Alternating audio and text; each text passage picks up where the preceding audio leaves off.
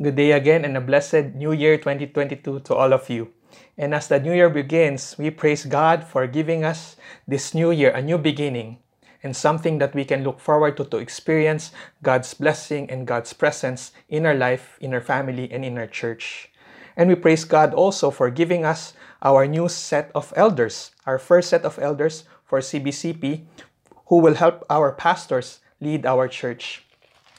And we thank the Lord for raising up these godly leaders who will help us to guide us to strive faithfully so that we can pursue our church's mission to know God, love people, and make disciples.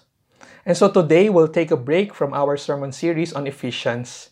Instead, today's message will be from Matthew chapter 20, verses 20 to 28.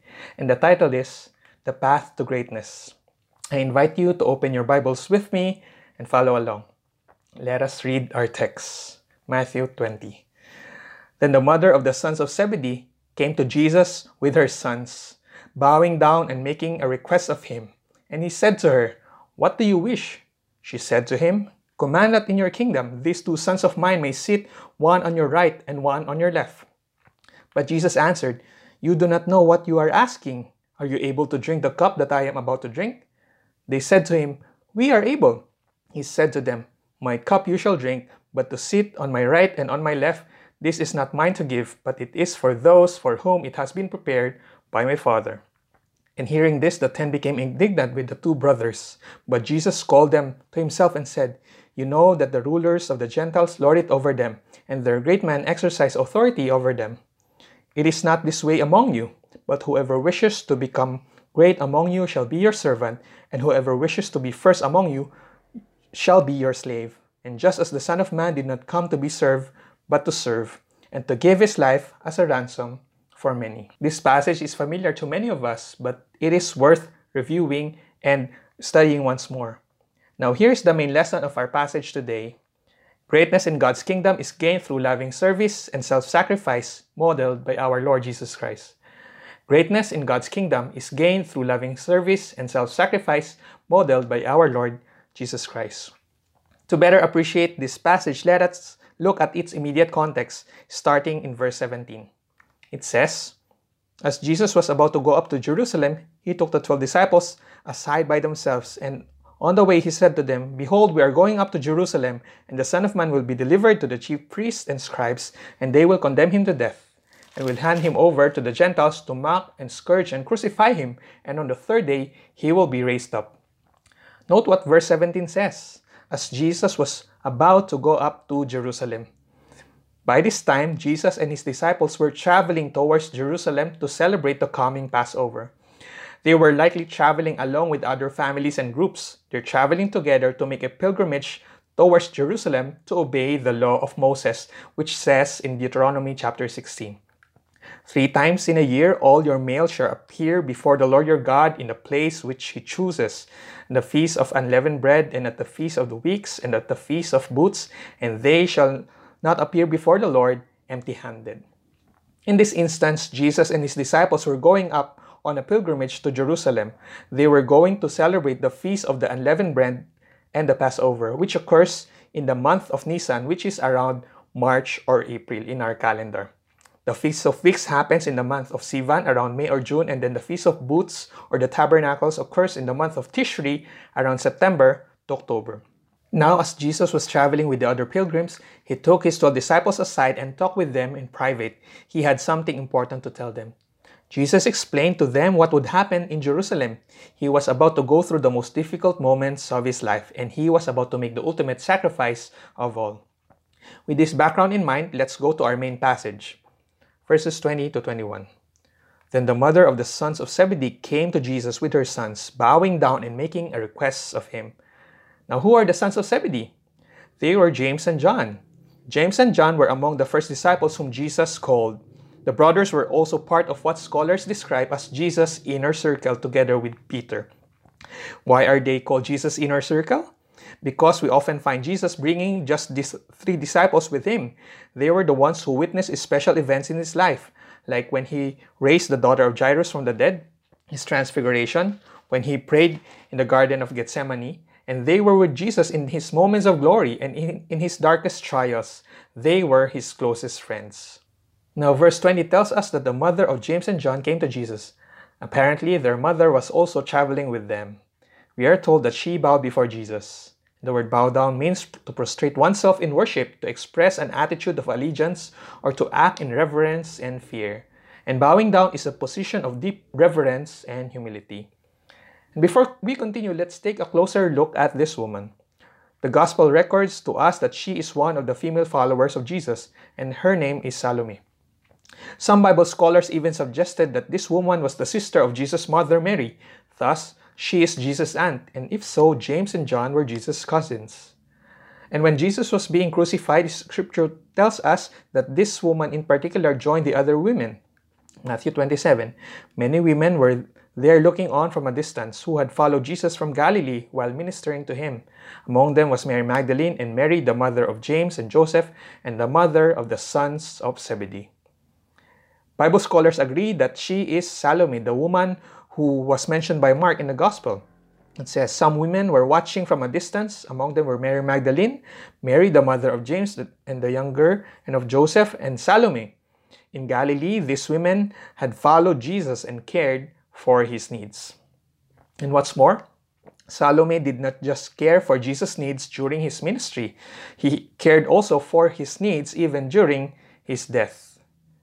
When the Sabbath was over, Mary Magdalene and Mary, the mother of James, and Salome brought spices so that they might come and anoint him. Along with these two Marys, she became one of the first bearers of the good news that Jesus has risen. As you can see, the mother of the sons of Zebedee was a devout follower of Jesus. She loved Jesus, and being a good mother, she loved her sons as well. And so, what was her request? He told Jesus, and Jesus asked her, "What do you wish?" She said to him, "Command that in your kingdom these two sons of mine may sit, one on your right and one on your left." This mother asked Jesus to let her sons sit next to him when he reigned as king, one on his right and one on his left. In the Jewish custom, particularly in a banquet, the top two guests of honors are seated to the host's right and left side. And what Salome was asking was for Jesus to give her sons the two highest places of honor in the kingdom of God, which of course would be the places of power and authority. Now think about it. The mother of James and John came to Jesus. She bowed down and worshiped him. That is good. She was on her knees before our Lord, praying on behalf of her two sons that she loved. And this act is excellent and praiseworthy. Mothers ought to pray to Jesus for their children. And her prayer also shows that she firmly believed that Jesus was the promised king, that he would rule in his coming kingdom. But the problem lies with what she asked for and how she asked for it. As she prostrated herself before Jesus, she asked for Jesus and gave her request. In the word request means to beg or to ask with a sense of urgency, even to the point of demanding it. Note also the word that she used. She said to Jesus, "Command or say that my sons, or name my sons to occupy the two seats next to you in your kingdom." It was a request that would make any mother proud, and her sons would be very happy. But you see, in the original grammar, it is in the imperative. In other words, this woman was commanding Jesus what to do, even demanding it. Now, do you see the danger here? There's something that we can learn about parenting in this passage. You see, desiring what is good for our children becomes dangerous if our desires ends up standing in the way of God's will for our sons and daughters. For example, God may have a different calling or work for our children. Perhaps it's a calling that won't make them rich or glamorous as their friends, but it's an important calling nonetheless. Maybe God is not calling them to be a business owner, but to be a public school teacher, a social worker, a missionary, or even a pastor. Thus, as parents, our desire for our children's advancement must be held in check as we pray that God's will be done in their lives. So may God help us. Now, this story gets even more interesting. If we look at the parallel account in the Gospel according to Mark, Mark records that James and John were the ones who directly made this request to Jesus. James and John, the two sons of Zebedee, came up to Jesus saying, "Teacher, we want you to do for us whatever we ask of you." And he said to them, "What do you want me to do for you?" They said to him, "Grant that we may sit one on your right and one on your left in your glory." Now, how do we reconcile these two accounts? It tells us that though it was their mother who made the request, in essence, all three of them made the request. It means that the mother's desire was also the desire of the children. It's possible that James and John were the ones who convinced their mother to make the request. Now, it doesn't matter who came up with the idea first, whether it was the mother or the sons. The point is, all of them had the same desire. Now, this request for a position exposed the self-centered ambition of James and John. Earlier in chapter 19 of Matthew, Jesus already gave this promise to all of his disciples. Matthew 19:28. And Jesus said to them, "Truly I say to you, that you who have followed me in the regeneration when the Son of Man will sit on his glorious throne, you also shall sit upon 12 thrones, judging the 12 tribes of Israel." Did you hear that? Jesus said to his disciples that he would reward them with positions of honor, power, and authority for following him if they remained faithful. But for James and John, it seemed that that was not enough. They were not contented to receive equal status with the other 10 disciples. They wanted more. They wanted to be number 2 and number 3 in Jesus' kingdom. And they did their best to secure that position through a backdoor negotiation by asking Jesus through their mother. Before Jesus assumed his throne, they wanted to secure their own positions. James and John tried to manipulate the situation to gain favor and get ahead of the other disciples. Perhaps they were thinking, surely Jesus wouldn't turn down the request of a woman, especially a woman who is a devout follower of him. In the same way, if we are not careful, we might think that we're doing good by praying and worshiping before Jesus, and yet our prayers may be self-centered and wanting Jesus to do it our way. Perhaps we may ask something from the Lord to the point of almost being demanding or manipulative. Friends, let's evaluate ourselves. How have you tried to manipulate God to gain favor from Him? Are you somehow manipulating God to get a promotion, close a business deal, or even be in a relationship in subtle and not so subtle ways? Reflect on your actions and your underlying motives. I remember my own story. In 2003, Michelle started working as a youth pastor in a parachurch organization. At that time, I was just about to graduate from college in UST. In my heart, I knew she was the one who I wanted to marry. But at that time, I was not yet ready emotionally and financially. And the other thing is, she did not feel the same way for me back then. So I had this thought and tried to bargain with God. Lord, if I become a pastor, would you let me, Michelle, be my wife? I knew it was a selfish and a childish request, and I was trying to manipulate my situation by bargaining with God. But praise God for His patience. The Lord was gentle with me as He helped me come to my senses. And with God's help, I fully surrendered my desire to Him. And so for the next 9 years of my life, I did my best to focus on what God wanted me to do during that season. I worked as an engineer to support my family, and I just focused on serving Him. Then 9 years after, in 2012, God graciously answered my prayers, minus the manipulation on my part. And less than a month after Michelle and I got married, God led me to quit my job to go to Bible school and eventually become a pastor. So friends, let us look at our hearts, reflect on our actions, and see what is the underlying motives behind our prayers and requests. May God help us. At this point, allow me to address the leaders and volunteers, and especially our newly appointed elders. Think about this question. Why did you accept the position of ministry leadership in the church? What's your motive and your reason for serving? Is it to please people? Is it to be popular or to be admired? Or is it not just to disappoint others? Or is it truly your desire to honor the Lord by serving Him and His people? Always remember this. Authority is given not for self-promotion or personal ambition, but for the advancing of God's kingdom and His mission. Authority is given not for self-promotion or personal ambition, but for the advancing of God's kingdom work and His mission. So may God help us. We need to constantly check that what we do for Christ is not for self-centered reasons.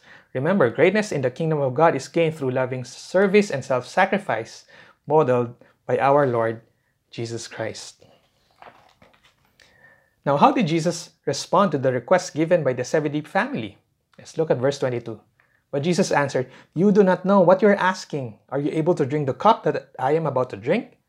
They said to Him, "We are able." Jesus pointed out what was wrong with the request. First, their request revealed their ignorance. He said to them, "You do not know what you are asking." Then Jesus directed his question to James and John. "Are you able to drink the cup that I am about to drink?" See, in the Old Testament, the image of the cup can symbolize God's blessing. For example, Psalm 23, "My cup overflows." But most of the time, this imagery of the cup is used to represent in receiving God's wrath of judgment or his fierce anger. In Isaiah 51 and Jeremiah 25, it says, wake up, O Jerusalem.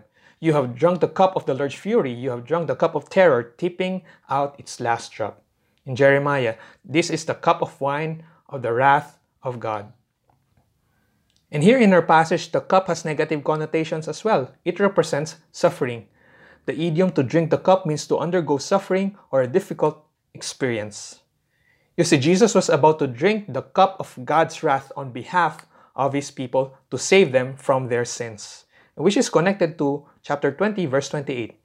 And here, Jesus asked James and John if they would be able to drink the cup that he was about to drink. And their reply was, "We are able." You see, this showed that Jesus was right. James and John were clueless, and their reply showed that they misunderstood Christ. Jesus asked them if they are prepared to suffer as deeply as he was about to. Remember, he just told them moments ago that all suffering would go shortly through, and that he will be condemned to die, and that he will be mocked and scourged and crucified in Jerusalem. And what were James and John thinking? It's not suffering, but sitting on thrones. It's not about sacrifice, but it's about status. And to their reply, Jesus answered. He said to them, "My cup you shall drink, but to sit on my right and on my left, this is not mine to give, but it is for those for whom it has been prepared by my Father." Amazingly, Jesus did not rebuke James and John, but he gave them two answers, one positive and one negative. Jesus affirmed and predicted that both James and John would also drink the cup of suffering.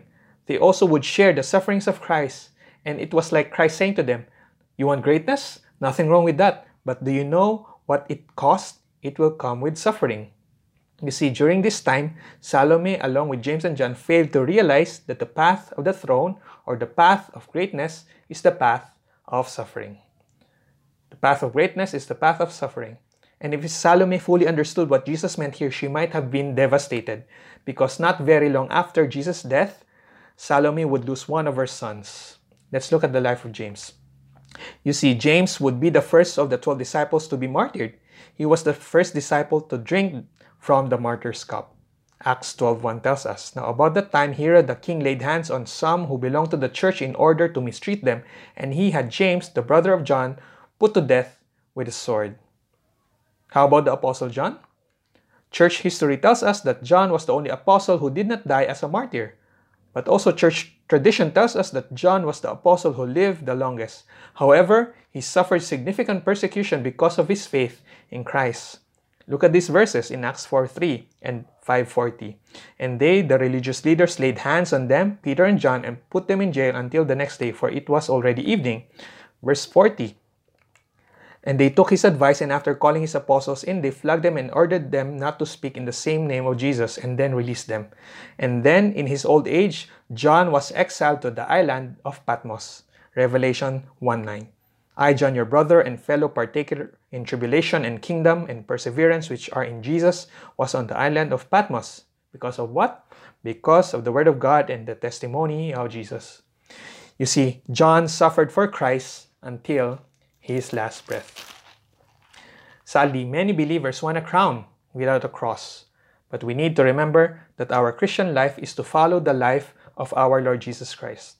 The cross always comes before a crown, because the path of greatness is the path of suffering. So may God help us. Next, Jesus also gave a negative reply. Jesus told them plainly that he could not grant them their request. Why? Because he said that it is not for him to give it. It is only God the Father who has the authority to grant that which they seek. And so when Jesus said to James and John, "To sit on my right hand and to my left is not mine to give, but for those for whom it has been prepared by my Father." So Jesus was showing the disciples that he was under the authority of the Father. Jesus was showing or telling them that he was submitting to the Father's will, and he was not seeking greatness outside of God's will. And this is something that we need to learn.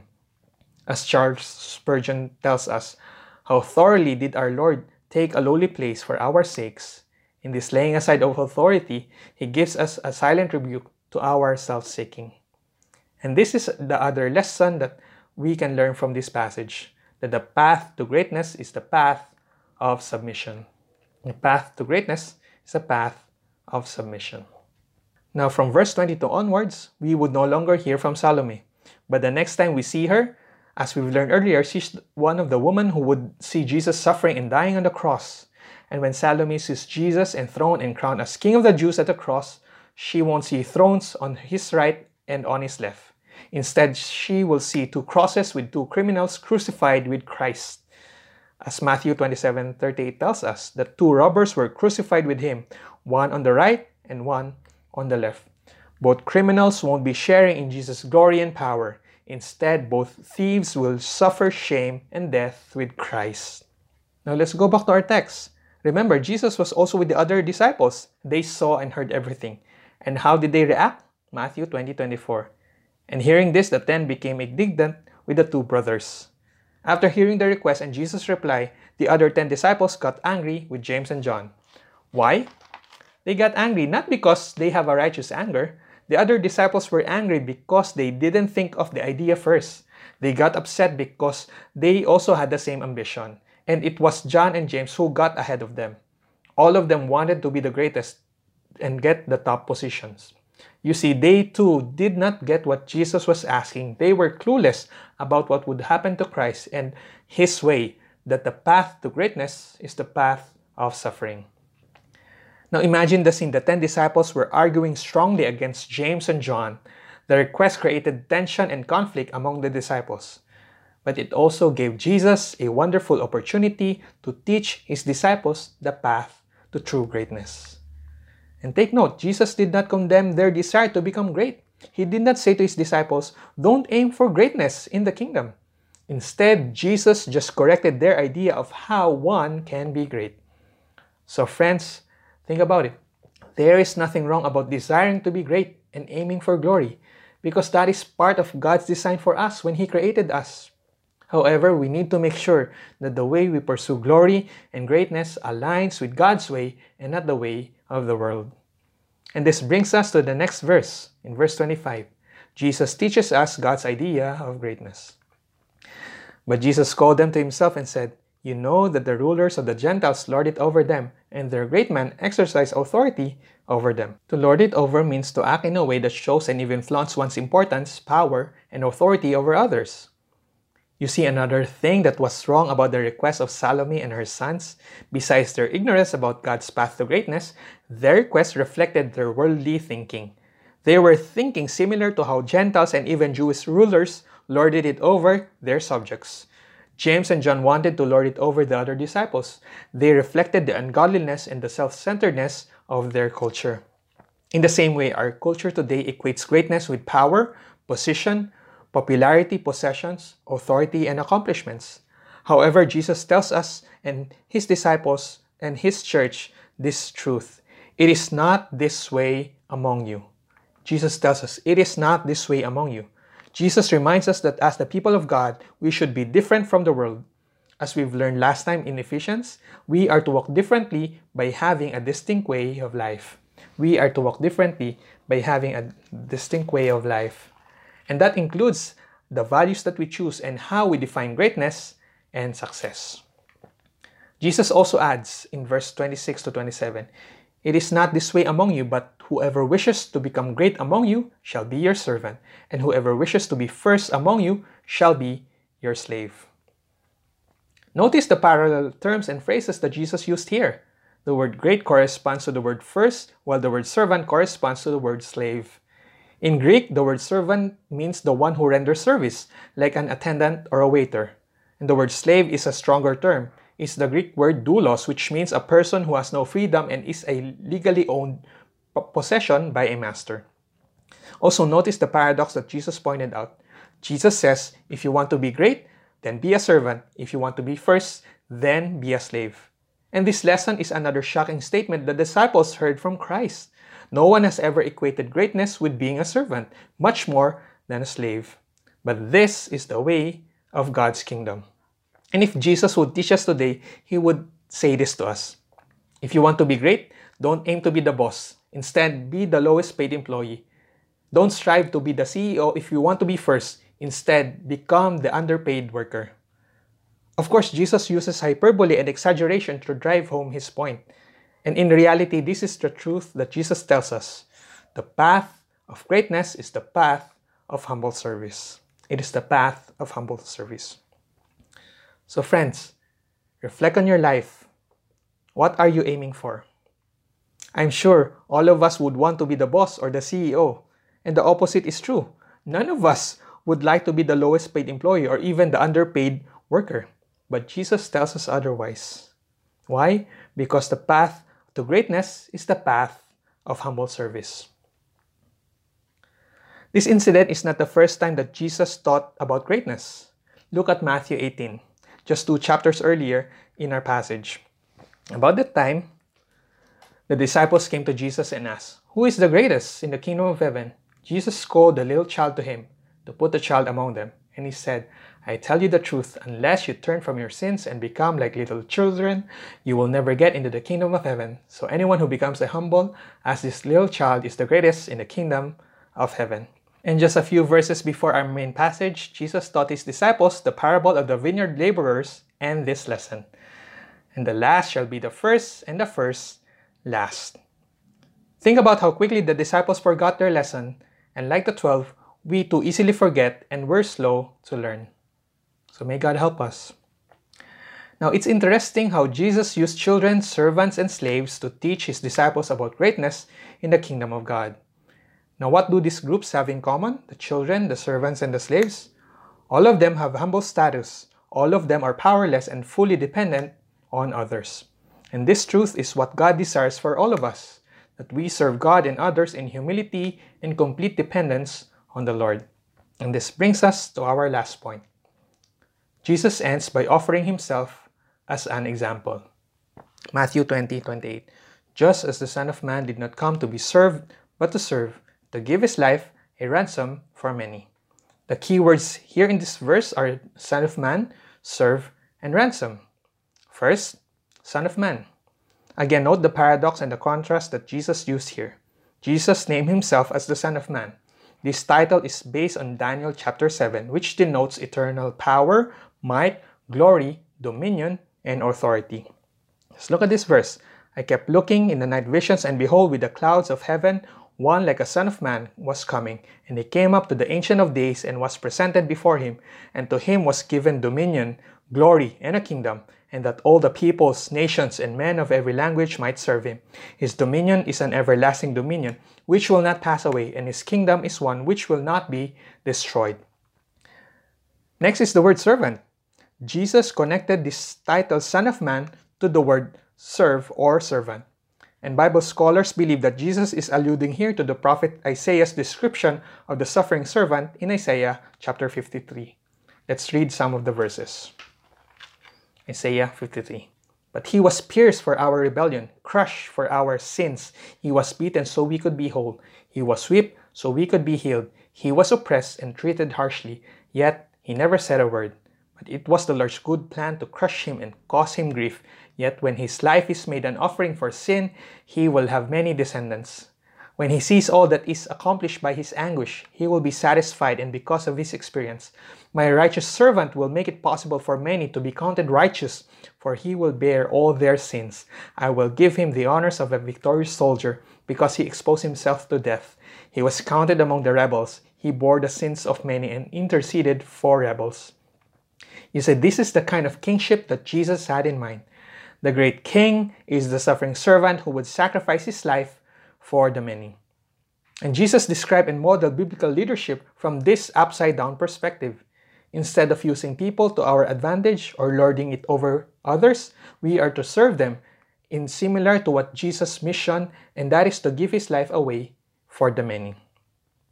Now the third word is ransom. What does it mean? Ransom was the price paid to free slaves from their bondage. Jesus often told his disciples that he must die, but here he told them why.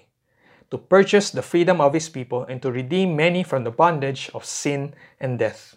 The disciples thought that as long as Jesus was alive, he could save them. But Jesus revealed that only his death would save them and the world. And here Jesus is offering himself, not only his life, but especially his sacrificial death as the model of servanthood for all of his disciples to follow. And by doing this, Jesus teaches us that a great leader has a servant's heart. A great leader has a servant's heart. And also, our Lord shows us that the path to greatness is the path of sacrifice. It is the path of sacrifice. Friends, I don't know where you are right now in your spiritual journey.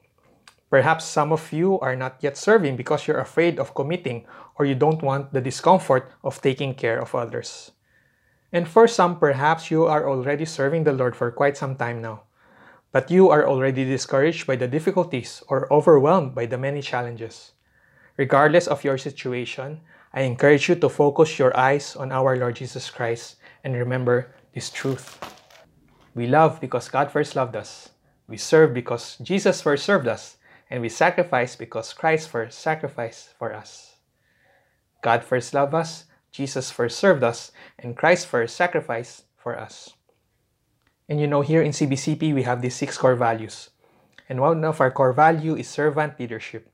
May the Lord help all of us to grow in this area more and more as we apply what we've learned today.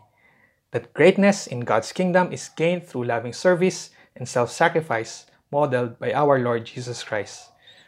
And the path of greatness is the path of suffering, it's the path of submission, it's the path of humble service, and a path of sacrifice.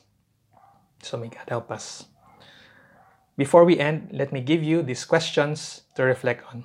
Think about your life and think about the ways in which you could apply these lessons that we've learned today. What specific suffering is God calling you to embrace and endure as you serve Him through your family, through your school, business, or ministry? Second, in what ways can you submit to God's will during this season in your life? The third, what rights and privileges are you willing to sacrifice to serve your spouse, your children, or even to serve your classmates and coworkers and the people around you? The fourth, how can you live out Christ-like humility in your relationships and circles of influence? Fifth, what disciplines could you pursue to develop a servant's heart? And sixth, who are the people who could help you and encourage you in this journey? I hope all of us would learn to apply this lesson. That greatness in God's kingdom is gained through loving service and self-sacrifice modeled by our Lord Jesus Christ. Shall we pray?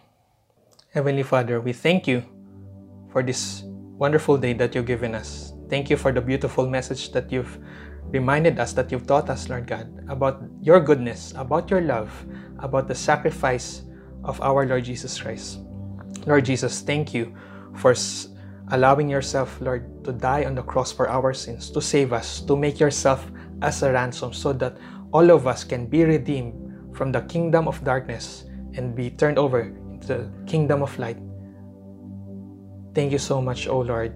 Help us to follow your way. Help us to imitate you as you have sacrificed your life, as you have served us.